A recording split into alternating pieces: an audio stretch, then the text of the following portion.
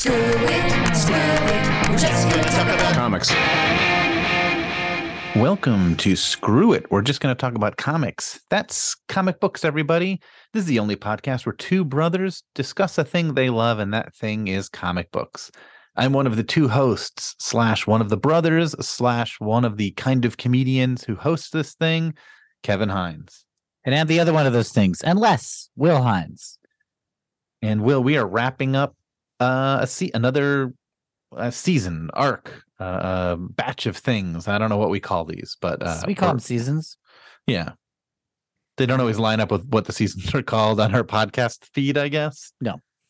But this is a season. This is a season of Marvel Firsts, where we are covering the first issue of kind of the first batch of Marvel heroes, starting with the Fantastic Four and ending with Daredevil. And the Fantastic Four, remind me? There's 4 of them. Mm-hmm. I mean, that's all I remember. So Thor, That was sort of the most interesting part of the Fantastic Four, is the number of them. Yeah. Well, they've never changed that.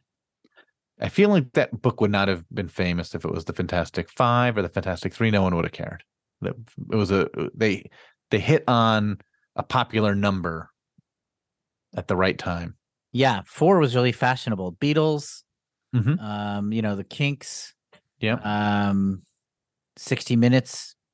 Pets have 4 legs. I think that really made them popular. Mm-hmm. I'm looking here for how many episodes we've done, and if you had to guess, Kevin, what episode do you think this is? You told me sometime recently, so I know it's over 100. I know we missed our 100th episode. We blew right by it. So 142. This is episode, hang on, how do I figure this out? This is episode 168. You're trying to remember how to read numbers? As I'm looking at a spreadsheet, and I'm trying to remember, it's a row number, but I have to not count the title row. Mm-hmm. So this is episode 168. Okay. Yeah, pretty good. How many of those are good? Let me look, because I marked that down on our spread. At least 3. Yeah. What were those 3? When we, I'm going to say Watchmen number 1. Mm-hmm. Master Planner, Amazing Spider-Man issue 31. And when we went over Bang number 2. I think Amazing Spider-Man 33 was better than 31. Call it to the spreadsheet, okay, pal? Oh, fair enough. So yeah, we're doing Daredevil number 1. Pretty exciting. Yeah. Daredevil's character had 1 issue, and then I feel like was never heard from again. And deservedly so. I think there's no hook. Yeah, he had no impact. Nobody cared. There was no movie and TV show. There was That's right. no legendary run in the 80s. Yeah. He's just a guy, he had 1 issue, and that was it. So, Kevin, before we get into Daredevil stuff, and I'm curious to hear what you thought of this issue, let's talk about our other segment, which doesn't have a name, which is like other media, stuff we're like absorbing. Because it's not always movies and TV shows. Branding is our specialty. Yeah, if you're listening and you want someone to help brand, just give us a call. Our podcast title is like too long. Whenever I'm like based on another podcast. Yeah, whenever I'm like posting on Twitter or social Instagram, I'm like, oh, this is so long and unwieldy, and it doesn't read like a title. Yeah, which is why I often write "We're a podcast" in case people don't know, because I don't think it's clear. Sure. And now we're doing one of our segments that is unnamed, where we talk about things. So this is we talk about other media. Kevin, do you have any other movies, TV shows, or books or things you want to talk about? I can't think of anything that's even a little superhero related, unfortunately. Yeah, I've been watching movies lately. I've been catching up on movies. I've been playing through the Guardians of the Galaxy video game. I'm like just about halfway through it. I have not been too attentive to it because I started watching The Last of Us on HBO, and then I'm replaying The Last of Us video game along with the show. That's what cool people do. Yeah. And so I have to get back. So I started getting back to Guardians last night, and Guardians is really fun. The video game is really fun. It, it's difficult to correctly communicate it because it is quite good and fun. I do recommend it, but it also is like sort of standard fare video game in most ways. The combat is good, but nothing transcendent. The voice acting is good, but the sort of like cut scenes and sort of cinematic scenes are, I don't know, they're not like jaw dropping, but really it's just the personalities of the characters are so fun that even a kind of like standard fare Guardians adventure is really enjoyable. What made the Spider-Man? I mean, I guess is the Spider-Man game good? What made the Spider-Man game good? Because since we played that, we both bought PlayStations and Spider-Man because they're insane. But then you've played like 100 games since then. I've played like 5. Yeah. And we both noticed that like while we were playing Spider-Man, it's like, oh, this is so cool. Like you do this. But almost everything about that game is true about every other game I've played. Yeah. It's we like, we were just sort of new to modern games, especially Yeah. me. You had played, I really had played nothing since like the Atari 2600. It was like Yeah. a mind-blowing experience for me to I mean, play I a video played game. Zelda games, but I don't feel like they fit the mold of like since then I've played the Uncharted games and God of War and Horizon Zero Dawn, and they all feel very similar to Spider-Man. Sure, and you played one of the Arkham games, right? I started it. Because Spidey is most similar, and many games are, to the Arkham sort of skeleton. I feel like it is just like God of War. I mean, other than the buttons are different, it feels just like God of War to me too. With skill trees and like experience leveling up your things, you like unlock new abilities, you slowly open a map. Like, and you like in Horizon Zero Dawn also with like, you do things to like remove the cloud so you can see more of the map and things like that. Like they all feel the same to me. Yeah, well, I guess they are. But, well, first of all, is Spider-Man good? Like, it was a well-regarded game, but it ended up sort of not being a like transcended game that like everybody talks about, the way like Red Dead Redemption is kind of like a banner game, or Elden Ring, or even the God of War reboot. Like Spidey is a well-respected and beloved game, but I believe it's like top of the second tier or bottom of the first tier in terms of its rep. So Okay. we probably were overestimating it a little bit in terms of our joy for it. But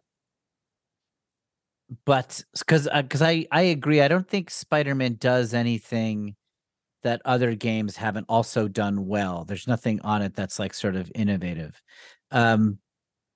It is a very well polished traversal and combat system with an emphasis on sort of like happiness and joy as opposed to grim bleakness like Last of Us, or like kind of vengeful punching like Batman. Like Spidey is a happy game even in the sad parts. And Insomniac Games, which makes Spider-Man, I've since played their Ratchet and Clank, couple of their Ratchet and Clank games. That's one of the things they do, which is sort of like almost family friendly, like morals, kind of like it is just like the good guys win, the bad guys get theirs, and you have compassion for the bad guys. And I don't know, it's like a good world, not family friendly in terms of conservative social values, because there's like LGBTQ characters and but just in terms of like somebody's kid could play Spider-Man and it would be all right. You have to be old enough to withstand some violent scenes, but there's nothing like very gory or like. I wonder what their Wolverine game will be like in that sense, because aren't they making a Wolverine game now too? Oh yeah, that's right. When I replay Spidey, it's for the traversal, the web swinging, and the kind of like easy, fluid combat. It's not difficult combat, but you can really like use all the different gadgets and stuff pretty easily and fun. I mean, if you're like playing New Game Plus, Spidey just mops the floor with everybody, and it's kind of fun. So I don't know. I mean, I think it blew our minds because we hadn't played a game of that level, and it is merely an excellent game, not a transcendent game. What makes it better than Guardians of the Galaxy? It feels a bit more polished. I think these ensemble games, they have to like every character's got to be in it, and it's just Spidey. So, a lot of the time in the Spider-Man games, so like that character is done really well, and none of the Guardians characters are done as well as Spidey. They're all a bit more one-dimensional, and they repeat dialogue a lot, and their jokes are kind of thinner in comparison. The Guardians probably add up to just as developed as Spidey. Okay. And also traversal. Spidey's an open world game, and Guardians is a linear sequence to sequence game. So you play like a sequence, you finish it, and you move on. Whereas Spider-Man, you're in Manhattan. Just the open world of Manhattan is kind of a mind blowing experience. There's no equivalent of that in Guardians. Okay. And also, I'm gonna say it feels there's no like side quests in Guardians that flesh it out. You're playing on rails just down the track of sequence by sequence by sequence. Unless I'm forgetting something. Yeah, there's very little like side quests, so it feels a bit more narrow. It makes it feel less epic than I guess Spidey. a little more like Uncharted in that sense. It's more like Uncharted, yeah. Even Uncharted had kind of like mind-blowing cinematic, sequences where you'd be playing it and you're like, oh my gosh, this is just like a huge budget Mission Impossible movie, but I'm steering Tom Cruise. There isn't anything like that in Guardians or really in Spidey. Uncharted was kind of singular in that way. That's the Uncharted thing. Yeah, the Uncharted thing is like, this is going to feel like Mission Impossible or maybe Raiders on PlayStation 2 or 3 graphics and then 4. So yeah, Spidey's emotions are pretty good though. Like the cutscenes and the acting, like the Spidey Doc Ock story is pretty great. The Spidey Aunt May stuff is pretty great. That character and voice acting is really strong in Spider-Man. Guardians is pretty good, and I haven't finished Guardians yet either, so I don't know what the third act is going to be like. Sure, maybe Spidey shows up. That's what I'm hoping. I'm really enjoying it though, and it is one of these, like, we live in a crazy age of wonders where it's like, well, I can go on Disney Plus and just watch Guardians of the Galaxy, or I can zip over to my PlayStation 5 and be immersed in a very good rendering of the world, then go on YouTube and see interviews with like people who write the comics and what do they think. I mean, it's just sort of nuts how much is available. But yeah, we live in a strange world, and my son will never understand like the things that he has at the tip of his fingertips that we did not have. Yeah. I remember as a kid when the Atari 2600 was out and we had those cartridges, that I sat and just dreamed of being able to have all of the Atari games. Like that just was like an unimaginable fantasy where I could just have them all at my fingertips. And I now do. and I have the equivalent of in so many realms. Even just the Marvel Unlimited and DC Infinity apps are sort of like just crazy amounts of content that are available.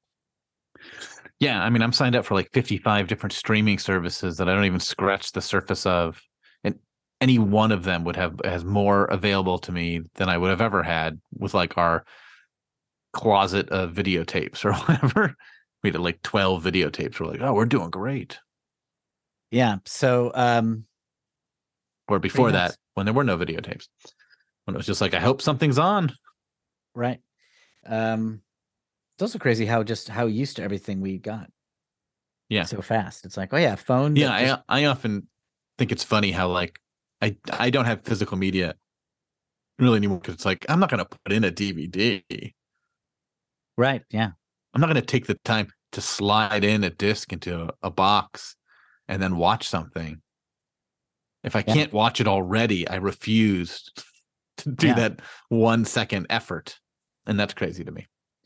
I agree. It's nuts. We're spoiled brats. Should we go on to Daredevil? Sure. All right, let's do it. Daredevil #1. Do you want to try to say... Here comes Daredevil. Yep. The man without fear. kind of justified by the story. Do you want to try to say what Daredevil's place is in the Marvel universe? I mean, he's kind of has two places. Like at this point, he was sort of just like, I mean, I don't know how popular this comic was. I don't know how well it sold, but it definitely feels like when you look at all the other titles, even Iron Man and the other characters were at least in the Avengers and stuff. Daredevil just sort of feels like, and Daredevil, he feels a little bit like the Professor and Marianne in the Gilligan's Island song. Yeah. Where it's like, oh yeah, and the Professor and Marianne and all the rest. It's like, yeah. Where like that song originally ended with them just saying and all the rest, but it was just the Professor and Marianne was all the rest. Right. It's like you couldn't say two more names, and then they changed it to say two more names, and it took up no more time. But Daredevil sort of feels like that to some extent. Like he just sort of is like another guy. Like, Spider-Man is like the most popular character. The Fantastic Four are like this super popular team. The Avengers sort of like everybody else. The Hulk is sort of his own thing, right? Kind of strange and cool, and like, and even Doctor Strange doesn't last super long. I don't know how long his title goes, but like. Even Doctor Strange sort of feels like, well, he's a sort of weird thing off in the corner, and like this is where you do weird stuff. But Daredevil doesn't do anything, at least at this point, that Spider-Man can't do. Yeah, story-wise. Yeah. So he doesn't really have his own niche. And I liked this issue. I bet I'd like more if I read more of them. But like, he's not part of the Avengers. He's not Spider-Man. So then what is he? He's just another one. Well, I mean, yeah, the being blind and having a radar sense is an interesting like story, sort of like logistics. I think there's a lot of cool things about him, but I'm just saying, like, sort of, you're saying what was his impact on the Marvel world at that time. That's what it feels like to me. And then Frank Miller changes all that. Yeah, I think after Frank Miller, Daredevil sort of feels like, which is like that's like he joins in like 1980 around then. He's first artist and then becomes writer artist. Like Daredevil still weirdly feels like, I don't think this is true, but he feels like a B-level character in the sense that he's not the center of like Marvel events usually, right? Spider-Man is the center of events, or the Avengers are center of events, or Fantastic Four, like or the X-Men. Part of like, or the X-Men have like their own universe.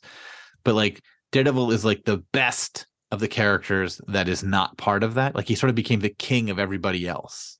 Yeah. And really what he is he's just like, he is A-level, I think, because people know Daredevil. Like he's more popular than like Iron Man was before the movies. Yeah.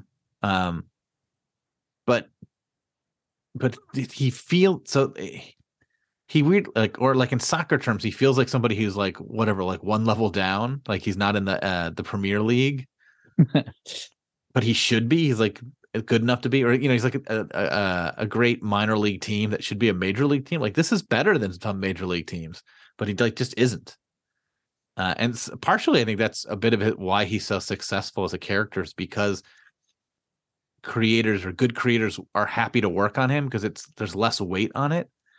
Like some creators don't want to work on Spider-Man because like fans complain. Yeah.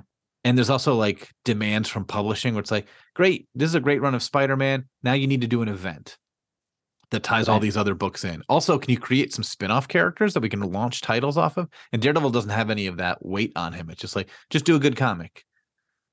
Right. So like, I guess that's what I mean by he's B tier, because like A tier is like the X-Men, the Avengers, and Spider-Man, where it's like they need to do these things to keep Marvel afloat. Like if Spider-Man isn't launching new characters all the time, they're not leveraging his popularity enough. Daredevil is popular enough to probably do those things, but for some reason they don't use him that way. And because of the quality stays high, he's like an art film next to a blockbuster. He's like Quentin Tarantino films. Like they're not as big as like Spielberg or Marvel Universe movies, but they're great and they're better than some of those movies. Yeah. But they're also kind of blockbustery, right? It's not like Quentin Tarantino. You don't watch like Django Unchained and you're like, ooh, this is sort of like the little indie movie that could. You're like, no, this is a huge movie. Sure. I don't know. That's what it feels like to me. What do you think?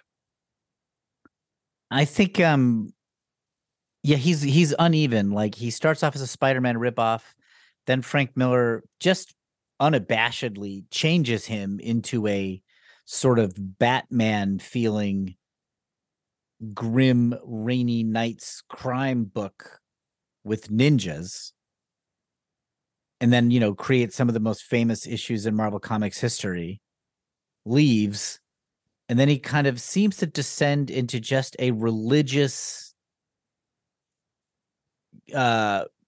anti-crime lord guy, like almost like a super cop or something, or a super undercover agent or whatever.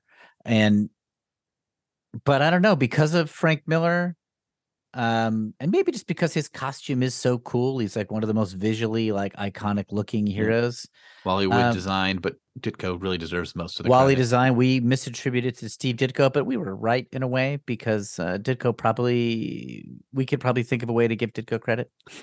But even though there's absolutely no facts or evidence, there's no proof. There's no proof, reason, and nobody said it. He never said it. Ditko would never say he did it, but that just makes me think he did it more. Yeah, exactly. There's too little proof. It's suspiciously a lack of proof. It's suspicious, yeah. You'd think there'd be a little proof if it wasn't true. Yeah. But who's covering it up? That Ditko didn't design Daredevil's red costume. Yeah, so he's just sort of uneven. Well, he's uneven, but I would say he's the most consistently quality comic book. Yeah, it's easier to find a good Daredevil story than a good Spider-Man story.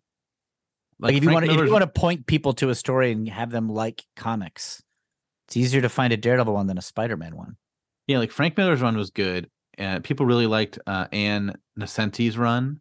Yeah, I think that was a little uneven, but like I've heard great things about it. I have not read it myself. And certainly in like the modern age, like Kevin Smith came on and did a run that sort of is weird, but like was pretty well liked. And then since then, there's been like, I think, one bad run. And that's like in the last like 8 runs, which is the one I did. Yeah, your run didn't make a lot of sense. When I had him work on, you shouldn't have drawn it yourself. No offense. I needed control. Nobody was getting it. Arthur Adams just didn't have it. No, and Daredevil went from Kevin Smith to Brian Michael Bendis to Ed Brubaker to after Ed Brubaker, I think it was Andy Diggle. That was the one run I didn't think was good.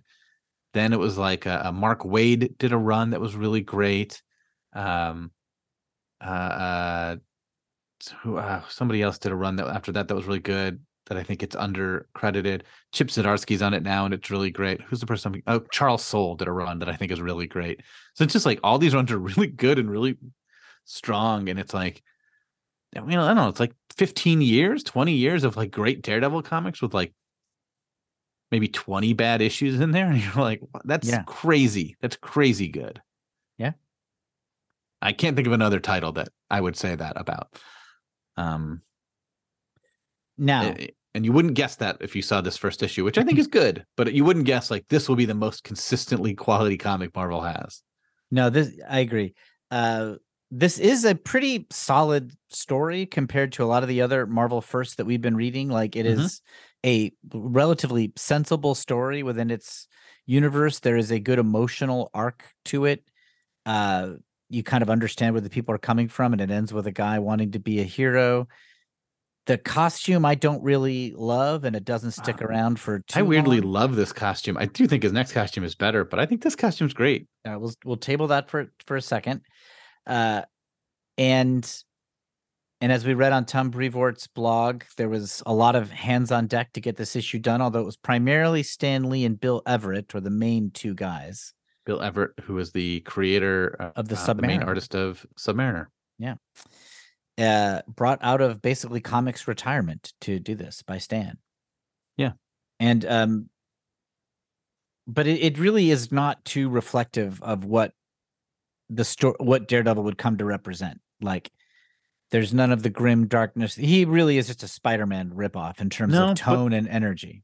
But a lot of the pieces are already out here that were used to make those things. Okay. Example. Like his power set is pretty fully formed. Yeah, like radar reading sense, paper. He's reading sense. ink with his fingers. Like it's not just radar sense, right? You could have radar sense. Like there's moments in this comic where radar sense sort of feels like it's sort of arbitrary what it can do. But like the main things you think of that are cool that he can do, Like are in heartbeat this detecting, comic. Like detecting a heartbeat lie for lying. detecting, reading paper with his fingers, being able to tell if someone's going to try to attack him right from behind him. Like they're all in here right away. Yeah. Where like Spider-Man's powers weren't that clear in issue 1. Yeah, I guess that's true. And the FF's powers like varied a lot, you know. It just like he comes out pretty fully formed. Like he's obviously more happy-go-lucky. The fact that he is a lawyer, the fact that he is blind, Foggy Nelson, Karen Page is less important, but like that he's in a law firm, that he's an adult, as opposed to Spider-Man's kid. Like that's all stuff that his dad, that whole story is there in this first issue. Yeah. There's a lot there already. I mean, he's just sort of he's a good athlete because he was so angry, which doesn't fully make sense. But other than that, like I think it's almost mostly there. Should we try to go through it? Maybe take a break and then go through it? Yeah, let's do it. Okay. So we're taking a break. And we're back. So I'm getting from your reaction, I feel like I'm over talking over you, but I feel like you didn't like this that much. No, I liked it okay. It's a way more like logical and organized story than a lot of the other things we've read in a way that I like. You're right that a lot of the pieces are here. Yeah, I mean, this is a dumb, obvious take, but to me, Daredevil's not Daredevil until Frank Miller reboots him or whatever, like Millerizes him. And there's not that tone here. There's not the gritty, dark crime thing. There's not the sort of ninja training, blue collar energy. He is a blue collar guy. He's the son of a boxer. Doesn't come from money, but he sounds like he could be Reed Richards, sort of like. He seems still more like a DC hero, I guess, like an Atom or there's no tortured soul evident here. It's the seeds are laid for it. You're right, but it's not played that way. But a lot of that is just what Frank Miller did. Like, I think I could probably pick up an issue of Daredevil from 1975, 10 years after this started, and say the same thing. Okay. I like this more than most everything else we've covered. Like, if I had to pick a second issue of everything we've read, other than Ant-Man, for kind of opposite reasons, this would be the one I'd be most interested in reading another issue of. Oh, that's interesting. I feel like the art of Doctor Strange got me more. I having read all the Doctor Stranges, I know that it would not live up to what I wanted because it does get kind of samey. Mm-hmm. But I was probably most intrigued by Doctor Strange. But I hear what you're saying. Like I don't. Let's go through it because I think it'll be evident when we talk about it. So on the cover, we have an interesting approach. There's Daredevil jumping over a gang of gun-wielding sort of, crime thugs. And then it's just like, remember when we introduced Spider-Man, a worthy companion to such all-time greats as the Fantastic Four? Just kind of right away saying, hey, you like these other things we did. Now we're doing this guy. Yep. Although I think as we read on Tom Brevoort's blog, this issue was like Bill Everett had trouble finishing it on time and things were pushed off. And so the cover and possibly the splash page, as well as other things, might have been like done in a rush where it's like, how can we just cover up a lot of real estate on this page without needing a new drawing? And one way is, let's put some picture of Spider-Man and a picture of the FF. Right. This Daredevil was like a design page that they now have they used twice in this comic, but was not made for the comic. They're kind of taking up scraps to fill in stuff that they weren't able to get from their assigned artist. I'll say this cover looks better than the Hodgepodge final Spider-Man cover, which did a similar thing. Yeah, it's pretty well composed, and the drawing of Daredevil is really good. Yeah. And so yeah, it looks good. There's an interesting little trivia thing. There's the heads of the Fantastic Four here on the cover, just like the cutout heads, and that is not Sue Storm. It's Millie the model with just like a Sue hair drawn on. Tom Brevoort was like, yeah, you can clearly see that it's Millie the model just kind of pasted in here. You can clearly see if you read 1,000 comics like Tom did. Yes. I just think it's pretty fun. I think it is interesting. And also you can tell that like a different artist drew Karen Page, Matt Murdock, and Foggy Nelson down in the lower right-hand corner. then Yeah. drew Spidey or the FF. Yeah. I think sometimes Tom writes in his blogs like, this is clearly an homage. And I'm like, I don't know comics as well as you, because I don't see it. I wouldn't know that. Yeah. Like, clearly this is a swipe from an old Ditko story. And I'm like, okay. Not about this comic in particular, but he says things like that all the time. And it's like, yes, if you've read as much as you or Kurt Busiek or Mark Waid, some of this stuff just jumps out at you. But to me, I sometimes read the stuff and I'm like, oh, it looked good to me. We turn to the splash page and it's the same image of Daredevil now jumping kind of just over a skyline. And there's a lot of text on this page. And again, this might have just been something that was sort of thrown together. So they're deliberately doing a lot of text to like cover up real estate. There's a really big title, The Origin of Daredevil. Then there's just a cutout of Amazing Spider-Man #1. And it says, remember this cover? If you're one of the fortunate few who bought this first copy, you probably wouldn't part with it for anything. Another box. Now we congratulate you for having bought another prized first edition. This magazine is certain to be one of your most valued comic mag possessions in the months to come. It's like, all right, just clearly stalling till we get started. Just eating up a page here. Then we turn into the actual proper first page of the story, and the art here is really cool. Yeah, the art, I think, throughout this issue is inconsistent, which, again, I think lives up to the rushed nature of it. But when it's good, I really like it. Sometimes it doesn't flow great, but the character faces are great. And this first page looks, I think, great. Yeah, and it's a bunch of, like, kind of underworld thugs in the back of Fogwell's gym playing poker. They're boxing guys, but they're kind of talking about a character called the Fixer who, like, makes people throw fights. We're going to learn that later. He fixes fights. Yeah. How would we ever know that based on his name? Yeah. And at the end, Daredevil kind of walks in to sort of mess up their party. We'll find out later why he is so intent on getting revenge against the Fixer. Turns out the Fixer killed his father. We don't know that at this point. Yeah. And there's sort of a second page and third page of him just like mopping the floor with these guys. And we just see that he's very athletic and just kind of handily wipes them all out. Yeah, there's a little Will Eisner-ish to the art of these characters, not in the composition of the pages necessarily, but just like the character faces and some of that, the attitude. Like there's a few panels where Daredevil's costume doesn't seem to fit him perfectly, and that all just feels a little more a contract with God than Kirby. This looks like 1940s tenement New York, kind of like guys with like baggy suit pants with the pockets turned inside out and a floppy like hat pulled down over their ears kind of look. Then we kind of flash back to Daredevil's origin. We cut back to him as a kid. There is a very Stan Lee caption when we do that, where Daredevil, the word is said like 5 times in 2 sentences, which is pretty fun. I'm going to read that right now. Daredevil, a brand new name in the world of superheroes, but one which is destined to reach very great heights of glory. For Daredevil has a special type of power, such as no adventurer has ever had before. To learn what it is, let us go back a few years, back to the origin of the man called Daredevil. Yeah, and that's right after the panel right before that ends with, call me Daredevil. So I think we know who the main character is. So we see a young Matt Murdock, age, I don't even know, 6 or 7 or something, talking to his dad, a boxer, Battling Murdoch, who is urging his kid to study, to be somebody not like his uneducated old man. And he says, I promised your mom, who is dead, and we don't know, who is said to have died. That gets retconned, changed later. But at this point in the mythology, his mother is dead. Yep. And then we kind of fast forward to high school, and he is a bookworm that all the other kids make fun of because he won't play with them, a la Rudolph, the red-nosed reindeer. Well, he won't play with them. It's a little different. Rudolph didn't refuse. He was ostracized because of his freakish glowing nose, as he should have been. Yes, as he correctly was, alienated.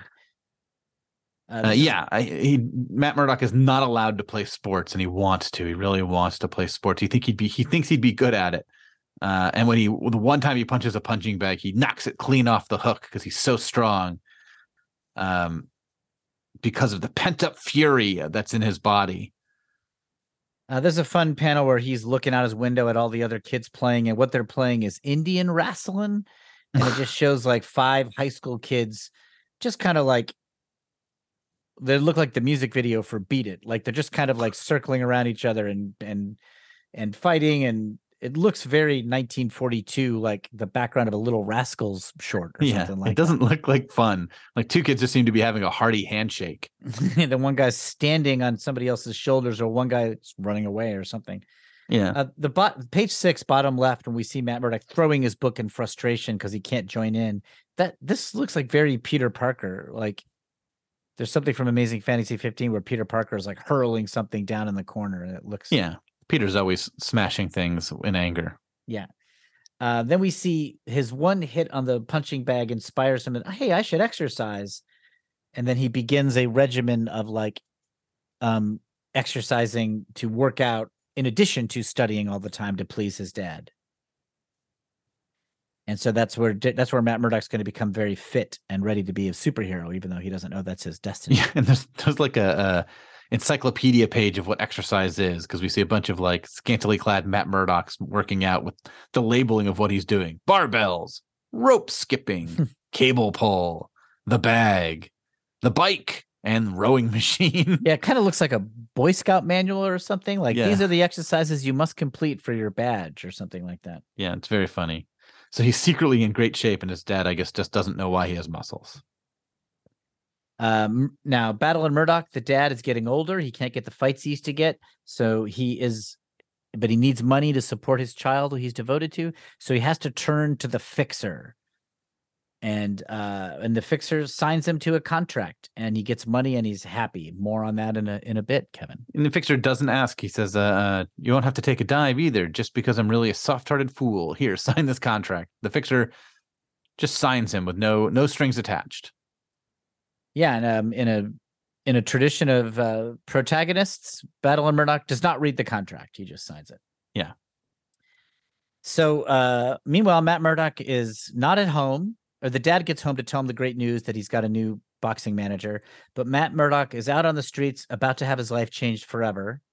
That's right. When a truck of radioactive material, which at this point in Marvel Comics history must be every other truck in Manhattan. That's right, yes.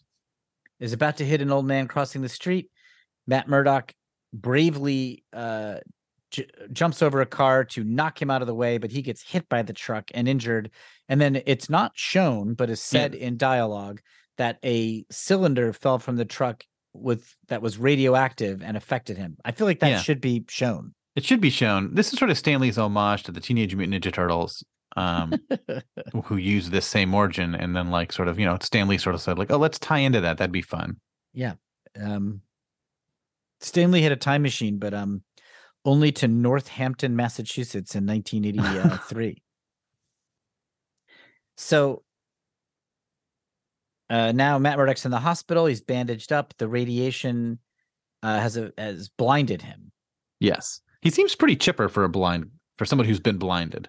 Yeah, who's just lost his sight. He seems like he's rolling with it pretty good. Then we cut to him in the gym, and he's got his dark sunglasses on and a cane. I don't think he needs the cane to exercise, but I guess he's got the cane with him just in case. And he is like a super athlete. Yeah. This is like one of those pages where I'm like, oh, this is not drawn that well. Like he's jumping around like very stiffly. It feels like it doesn't look like he's a guy who just jumped off a bouncing board or whatever you call it. Yeah, it doesn't have like that Ditko flow like that when Spidey would like leap off a, flagpole or whatever. And there's all these like zoom ins on body parts, which is a cool idea, but it looks more like it was sort of put together from different pictures. Like this probably was a rush job or just sort of a lazily done page, but it's like some cool ideas on it. Yeah, very cool. Just like heightened senses. He's got it shows his hearing and smell, touch and taste. That's interesting. And then it shows his radar sense that he can just walk around and he won't bump into anything because he can sense everything. At this point, it pings. I think I think it's not actually making a noise, but he is feeling a ping. Yeah. But on the page, you see the word ping written whenever he gets close to a corner, which is very silly. Yeah, very silly. It's a little better when they evolve it, so he just has like a sort of shadowy impression of what's ahead of him. Mm-hmm. We also briefly meet Foggy Nelson, his roommate at college. Not much more about him. We just meet him. And then Battle and Murdock is winning fights left and right. He thinks he's having like a late in life resurgence, but really the Fixer has been ordering the other people to throw fights because he's setting up the odds to be in Battle and Murdoch's favor. For a future scam. And then finally, Battle and Murdoch is going to face the number 2 contender. The Fixer has ordered him to take a dive. That also happens off panel. We just know that from a thought balloon and Battle and Murdoch's head as he steps into the ring. Fixer said, I have to take a dive in the first round tonight. Next panel. But my boy's here tonight to root for his dad. I've always trained him to do his best. I can't disappoint him now. Doesn't make sense to me. I think you could throw that fight and Matt Murdoch would be fine with it. Yeah, he's not going to be disappointed in you. Like, you've done really good up to this point, and I don't know. But, he's taken a lot of hits to the head. He's not going to make great decisions. Yeah, this is an early comment on CTE. So he wins the fight. He decides to win the fight. Foggy and Matt are there watching. Murdoch wins the fight, which is also impressive because he won all the other fights because they were fixed, but he beats this contender. The number 2 contender, yeah. Yeah. But then after the fight, he is assassinated by the Fixer's men. He's killed in punishment for not throwing the fight. Matt Murdoch is devastated. He graduates in his grief, and he and Foggy open up a law firm together. Yeah. Karen Page Most people right out of college start a law firm right away. Like Foggy's like, I'll make you partner. Not how law necessarily works. He didn't take the bar. Not most people, but if you have a friend, then that's what you do. Most lawyers don't have friends. Oh, okay. That makes sense. So if you are weirdly lucky enough to have a friend, you have to open up a law practice right away. And they also hire Karen Page day one. So they haven't even had a case or a client, but they have a staff. Yeah. Her first line is terrible. My name is Karen Page, Mr. Murdoch. I hope you'll be pleased with me. How about his first line? Her voice is like music. From the sound, she's 5'4", young, and I know she's lovely. You can tell how pretty someone is by their voice. His radar sense has like a hotness detector. Yeah. So, but it's something you said before we started going through the pages. They do set up all the players here in the first issue. Yeah, I mean, Karen Page is a major part up until I don't know, the 70s, right? I mean, 5 years later in her life, she's going to be an ex-porn star heroin addict who sells his secret identity to the Kingpin. Yeah. Okay, so then Matt decides to make a costume like all good Marvel protagonists. He's good at sewing. Yeah. And he makes a costume. Now, talk about what you like about this costume, Kev. I don't know. First of all, it's mostly like the Red Daredevil costume in look, right? Other than colors. Yes, it is the same kind of ears and sort of Batman cowl mask, but it's yellow instead of red. Right. So yellow, I think, is an interesting color. There aren't a lot of heroes that are yellow. He really pops off the page with yellow. There are a lot of heroes that are red. Yeah. But this yellow, I think, really stands out. He's got kind of a football wrestling jersey on over the yellow. Yeah. With a big D on it. It's like a gym outfit, which makes sense. His father was always in gyms. Yep. Like, it's a fitting outfit. This is an outfit that has some thought to it. It is inspired by the story. Yeah. I like the gloves with the little dots, the boots with the little dots on them, I think is cool. I think the black tunic over the yellow outfit looks cool. I don't know. The red D is a nice font, and it's the same font they use later on. Like, I don't know. This isn't way different than the red suit. The red suit is just simple and iconic in a way that this one isn't quite. But I think this one is a great costume. I think maybe I'm wrong.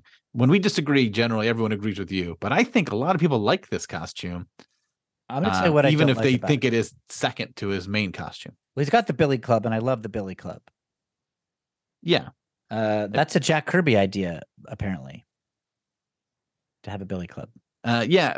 According to Tom's blog, a lot of this comic was possibly laid out or worked on from Kirby. No one knows to what degree. It doesn't seem like he laid out the pages, but like, it seems like he helped a lot in getting this done. And also Ditko maybe helped finish some of this. Yeah, I think Ditko was brought in to do like backgrounds and like fill in some stuff that wasn't finished. Possibly, yeah. I mean, we don't really see his style, but maybe he inked some stuff that was already penciled, like that wasn't inked that well, or like cleaned it up. I also think lots of panels were moved around and cut out, but it seems like everybody at Marvel was kind of brought in to get this comic across the finish line. Flo Steinberg, yeah, maybe scripted a couple pages. So I'll tell you what I don't like about the costume, and that is the tunic that is over the yellow like bodysuit. There's a V-neck cut because it's kind of like a tank top sort of tunic. Yeah. And it makes it look like he's wearing a yellow turtleneck to me. Oh. And to me, so it looks like he's kind of like a preppy millionaire on the town. Doesn't look like that to me. It just looks like a wrestler outfit. It looks like he's wearing like an outfit that like a high school wrestler would wear. You are way more accurate than what I'm saying, but nonetheless, when I look at this guy, I'm like waiting for him to offer me a whiskey and soda in his library. I just think if the Wally Wood costume never existed, I think people would like this outfit. I don't think they would see this and go, ugh. Right. In the same way that like the original Iron Man suit was just sort of like so bulky and boring. Right. And the Ditko's outfit. So in other words, the Ditko one was a big improvement on that. That was a huge improvement, right? And you're saying the red costume is kind of maybe more of a lateral move. No, I mean it's definitely better.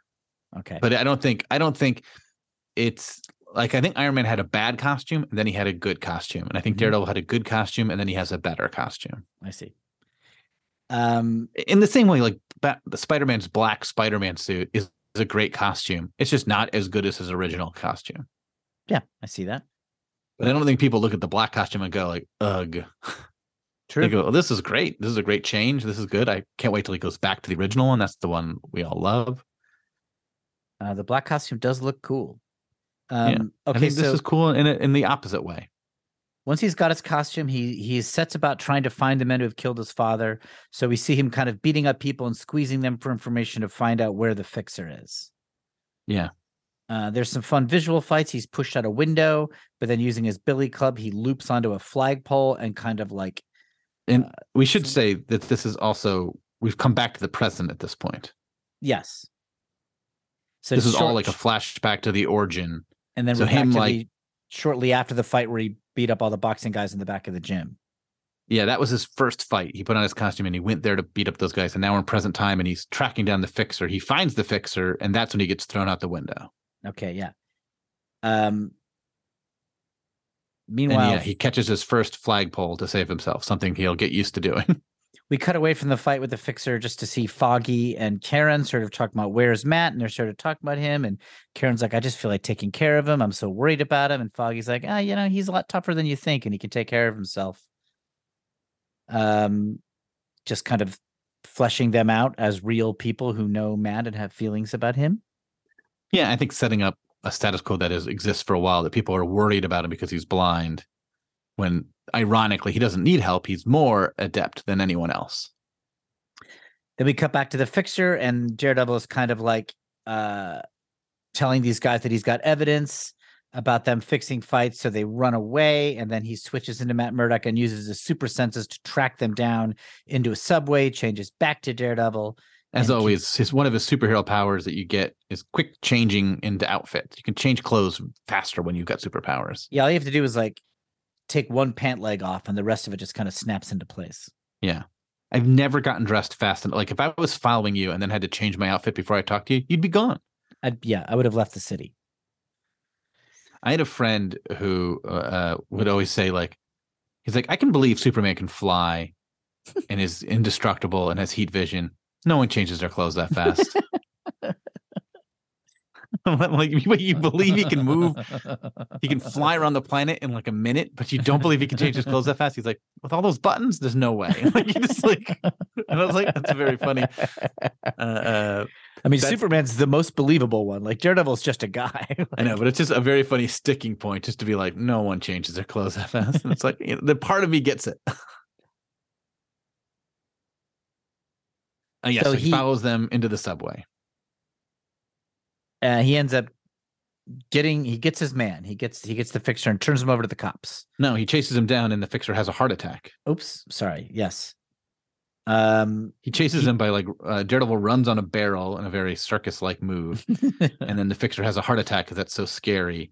And then Daredevil jumps on a train and leaves. But there's one henchman he turns in or something like that. Yeah, he catches the guy who actually pulled the trigger. Yeah, the trigger man, but not the mob boss. The fixer himself died of a heart attack. Okay, right. So he has avenged his father's murder. And it ends with Matt Murdock in his law office with Foggy and Karen looking out the window. Yeah. Like a lot of these issues, it feels oddly paced. Like this fight sequence. I mean, also, I think we'll talk through the fight sequence very quickly, but it feels like we spend a lot of time with like a little too much details on his origin. And then all of a sudden it's like, and then he finds everyone and catches everyone and it's over.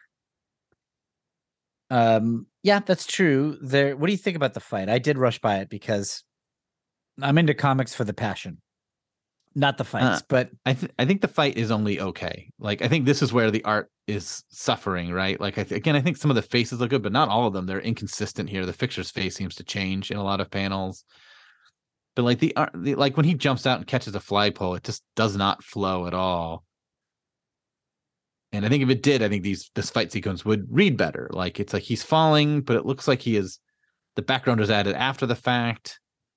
I guess like when he's swinging up, it doesn't seem like he's swinging up. It seems like a panel that was flipped upside down. I don't think that's true of that panel, but I think you don't feel the motion like you would in a Ditko page or even a Kirby page or a John Byrne page or something. Sure, or more modern artists that are good.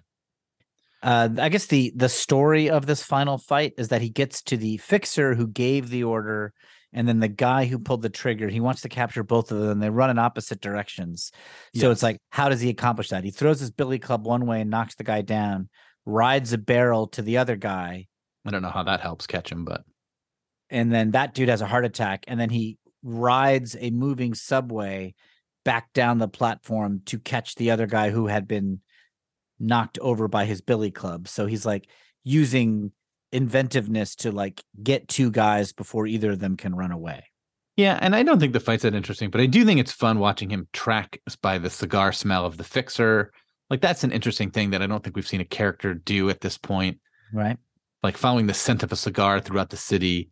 You know, like there's a very funny moment where they're like, no one behind us is, but this blind guy has been behind us for a while. And he's like right behind them. And it's like kind of suspicious. He's just a guy wearing sunglasses. I mean, we don't know. Yeah. You might not know he's Daredevil, but he's been following you and you're a mobster. Don't you dislike that? But I like the idea of it. Like this sort of like, there's something fun about like a blind person walking down, like tapping their cane, slowly following you. You can't escape because they can hear wherever you've gone. That's a very fun aspect. I realize you hate this comic, but I think that's cool. This is the worst character in Marvel history. You know, give me Mr. Doll. Give Mr. Doll his own comic. And Cosmo. Mr. Doll and Cosmo should team up and open a detective agency. I mean, I'd read it. So, and then we finish. It's a pretty good issue. Yeah, I think it's strong. I think there's a lot here that if I pick this up off the rack, comparing it to the other comics of the era, not comparing it to Frank Miller's Daredevil, but if I pick this comic off a rack and I've been reading Spider-Man and reading Fantastic Four and I had read the Hulk, and you know, had picked up some other Marvel comics here and there, I think I would read this and be like, oh, I'm going to get the next issue of Daredevil. I think I'd be surprised when it was by a completely different artist. Right. I don't know what that looks like. And I think it's 5 or 6 issues before Wally Wood comes on. And that's probably where it starts looking good for a while. But I don't know. The pieces here are very cool.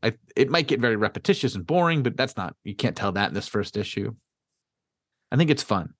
I like acrobatic heroes. I like these sort of, you know, I like Nightwing. I like Daredevil. I like Spider-Man in that sense. It's just sort of, these guys are sort of, even old Daredevils, like these smiling, flipping through the city characters are very fun. I like Jack in the Box and Astro City. I like the Fury in 1963 that we covered. Like those characters are just fun. Yeah, you're right. That they are their own little category. The city acrobat. Mm-hmm. It's one of those like subcategories of heroes that you don't think about until Kurt Busiek makes a trope out of them in Astro City. So should we try to rank all these number ones? Sure. So I'm going to do it. I haven't thought about this. I'm just going to do it now right in front of you. And that way you can do it better. Okay. Oh, well, I mean, we have different opinions. And but I trust your opinion more than mine. So I think I'll put Amazing Fantasy 15 at the top. Then I'm going to put Hulk number 1 next. Then I'm going to put FF, just in terms of like reading the issues, not knowing what's coming. Then I'm going to say, I think you're right. You won me over. I'll say Daredevil next in quality. Then I'm going to say Doctor Strange for the art, even though it's a 5-page nothing. Then I'm going to say Ant-Man. Then I'm going to say X-Men, and I think I'm going to do then I'm going to say Avengers. I think I would do X-Men last. I think I would be least interested in the X-Men, just based on the first issue. What about Thor? Oh, Thor I would put above Ant-Man. So, and Iron Man I would put below Thor. Okay, hang on. I got it. So here we go. Spider-Man, Hulk, FF, Daredevil, Iron Man, Thor. So I'll put Iron Man above Thor. And then Ant-Man, Avengers, X-Men. Okay. I think mine's pretty different than yours. Okay, what do you got? Spider-Man's number 1. That's clear. I think FF's better than the Hulk. I think the gargoyle half of the Hulk just tanks that. I mean, I really love the first half of the Hulk. But I think like the Mole Man part of FF is better than the gargoyle part by so much. And I love the Hulk, but I'm gonna go Spider-Man, FF, Hulk. Okay. I mean, Hulk doesn't have to be 3. Ant-Man's tricky only because like I'm not counting the pre-origin issue. Yeah, I'm kind of only counting the costumed issue. Yeah. And I liked the Wasp issue more than the Ant-Man issue. Because if I was going off that Wasp issue, which I know is way worse than almost anything else we read, that is probably my next favorite comic that we read. I had so much more fun reading that. I was like, this is bonkers and crazy and weird, and I want to see what comes next. But if I'm doing the Ant-Man one, it would be lower. But if I'm combining those 2 issues, and I'm going to, because who cares? That would be my next choice. That'd okay, let's do 4. it there. Yeah. Then I think Daredevil's my next favorite. Like of the comics that I'm reading, then like I'd read the next one. That's the one, and then I'd go Iron Man. Yep, that's what I did. Then I'd go Doctor Strange. Then I'd go Thor. Then I'd go X-Men. Then I'd go Avengers. Avengers is the one I'm least interested in. The only part of Avengers I liked was the Hulk, and he leaves after a few issues. I do think. I mean, I don't know. It took me a long time before I got into the Avengers in real life. It just feels, hey, what if all these characters were together? Yeah. But we don't see really their personalities bouncing off each other in interesting ways at all, other than the Hulk. Like I'd rather read more Hulk than that. So Avengers is my bottom. I like X-Men. Where's X-Men? Right before Avengers. Okay. And that might be, you know what? No, I like X-Men more than Thor. So I'd go Iron Man, X-Men, Thor, Avengers. And where's Doctor Strange? Okay, tell me again. You got Spidey. I don't remember. Tell me again. Spidey, FF, Hulk. Spidey, FF, then Hulk. the sort of the Ant-Man combo. Yeah. Then Daredevil. Right. Then Iron Man. Then Doctor Strange. Okay. Then X-Men. Then X-Men. Then Thor. Then the Avengers. Okay, we are quite different. Yeah, that's what I was saying. Yeah, I'm Spidey, Hulk. I just wasn't. I mean, I love Ditko, obviously, but Doctor Strange has never interested me. I've read that whole run, and I really liked basically his last super long arc. Yeah, but I kind of didn't like anything before that much. I mean, I like little things like Eternity shows up, I'm like, oh, he looks cool, but the story never grabbed me. Yeah, the character never grabbed me. The world never grabbed me. So it's just like, it reminds me of just like, oh, this is like cool images, but I want a cool story. We actually have Doctor Strange in the same place. Yeah, fourth from the end. But below him, I have Ant-Man, Avengers, X-Men, and then you have X-Men, Thor, Avengers. Yeah, I mean, I think Thor was pretty boring for me. He fights those stone guys. He talks about tapping his cane a lot. Yeah. I'm sure your list makes more sense than mine, But people often side with you. Even when it comes down to the Brood, people side with you. Like one person wrote in to say, yeah, the Brood is boring. Everyone else is like, you're crazy. The Brood is great. So I know I'm in the wrong, but that's how I feel. I mean, obviously, I think Ant-Man is bad, but it's fun bad to me. And I can imagine reading a run of it. It feels like the comic that I'm like, this comic is so much fun. And then 4 issues later, I'd be like, okay, I'm done. Like there was a TV show about the Headless Horseman. Yeah. It was like where Ichabod Crane and a current cop were hunting down the Headless Horseman. That was the concept of the show. Okay. And the first episode was so fun and so crazy and so bonkers. I was like, this show is going to be great. And then like 4-ish episodes later, I'm like, I'm done. Like they couldn't sustain the weirdness of it and keep it good. Like it just got kind of by the numbers and boring, and like the weirdness was just sort of there. And I was like, oh, this isn't that good. But like the pilot was so fun. I'm like, this could be the greatest show ever that no one will watch because it's such a crazy concept. I think it ran like 3 seasons or something. But that's what I feel about Ant-Man. I'm like, oh, this is so fun. I want more of this. And I don't believe it could sustain itself, but based on what we read, what am I more excited to read more of? Okay. Well, Kevin, what's our moral of reading all the Marvel firsts? I was going to ask you this until you poo-pooed a lot of what I said about Daredevil, but what do you think? Like these comics, the good ones and the bad ones, all eventually had great runs. Yes. That's crazy to me. There's something interesting about that. Like, I don't think every character that Marvel's created or every comic book character has had great runs, but like all of these characters eventually had someone come in and go like, yeah, maybe not Doctor Strange, but I mean, that might be the only one, but I don't know. Maybe that Ditko run is great. We've had people email in with a couple suggestions of Doctor Strange runs that we have not read. But people have made these characters cool. What is it about these characters that left room or inspired people to come up with these cool ideas? Like, I don't know. Question. It's sort of crazy to me that first issue of Thor, which feels a little weird. Yeah. This guy switches places with a Norse god or becomes a Norse. It's like, it feels like the Thing Ring cartoon from Hanna-Barbera. Yeah. Where a kid puts on a ring and becomes Ben Grimm, the Thing. It's a very weird concept. But Thor becomes really cool. Like, why does Thor end up working?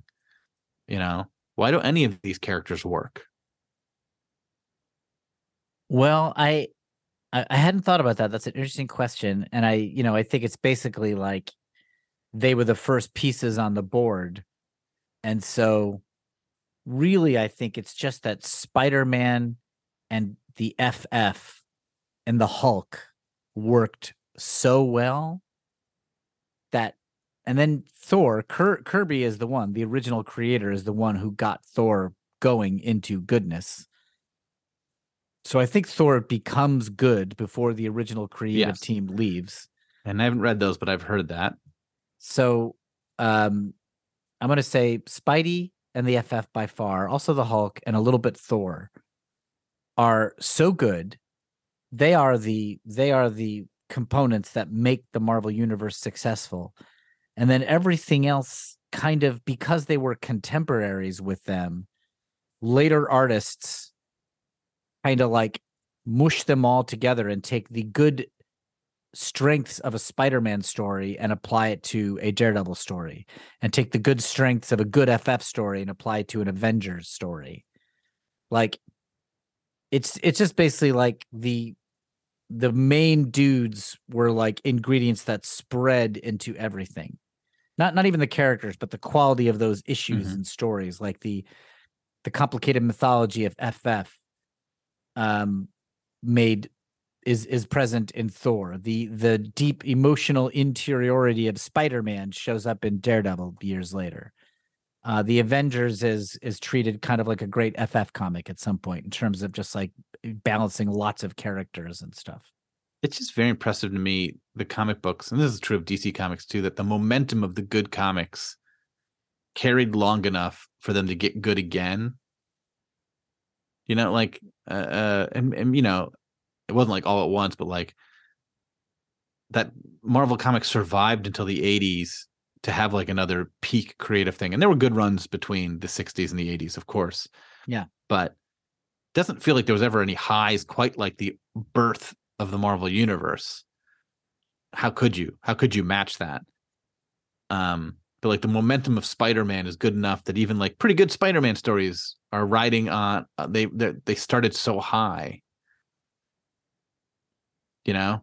Yeah. When you start at a 95, even if you lose 10 points, you're still getting a B. Right. There's something about that. Like, it's very impressive to me that happened. I mean, the FF was sort of mediocre for so long. I feel like some people would disagree with that, but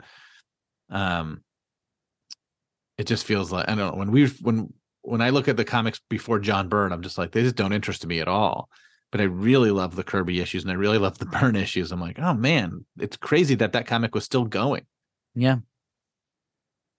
Well, some Hulk of it gets a little boring, right? He just becomes Hulk smash for so long and people loved it.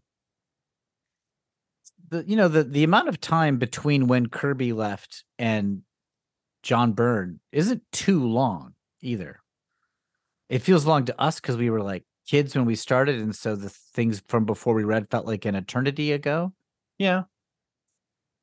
But and I'm also putting like modern comics on it where comics get canceled after 12 issues, which I guess does not happen back then. Like, but 10 years is a long time.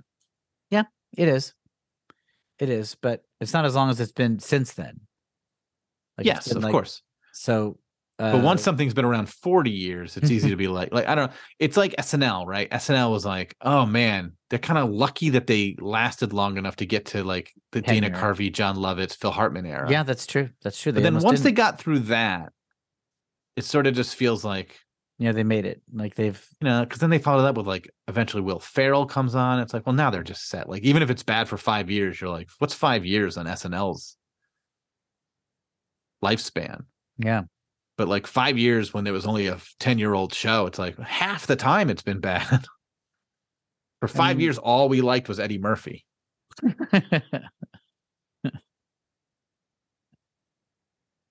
Yeah. I mean, the 60s Marvel is forever fascinating. Just like, why did it work?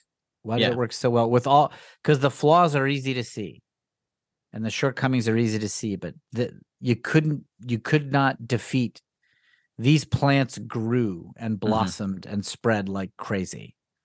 I mean, some of it was probably, I guess, that was cheap. The books were cheap, and so kids read them, and they didn't need to be good. They just needed to be a diversion, and like there's all these other factors. But like now they're expensive, right? Like if a comic's bad, a $3 comic just can't survive because who's going to read it, right?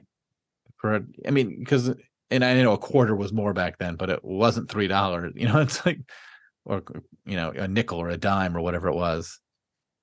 It was very affordable. I guess I don't know. I don't know. There's no answer for it, but I just find it interesting. If you're listening and you know what the answer is, email us at screwitcomics@gmail.com, tweet at us screwitcomics, or Instagram DM us at screwitcomics. And let us know, how come all these characters survive long enough to have good runs? How did that happen? I think we don't need to do mail today. We're going to start doing some mailbag episodes next week, and we'll catch up on our mail. Yeah, I don't know where we are in the John Byrne run, but we'll be doing, I'll post it on Instagram, but it's the next 3 issues, I assume, of wherever we left off. Yeah. And I'm excited to get back to some John Byrne and to read some email. Yeah, we got a bunch of good emails. Ooh, exciting. How many demand that they are read in full? Only one has unfair demand. And it is only half as unhinged as the previous one. I look forward to it. All right, Kevin, good job. All right, well, you too. Bye-bye. Bye. Screw it, we're just gonna talk about Comics.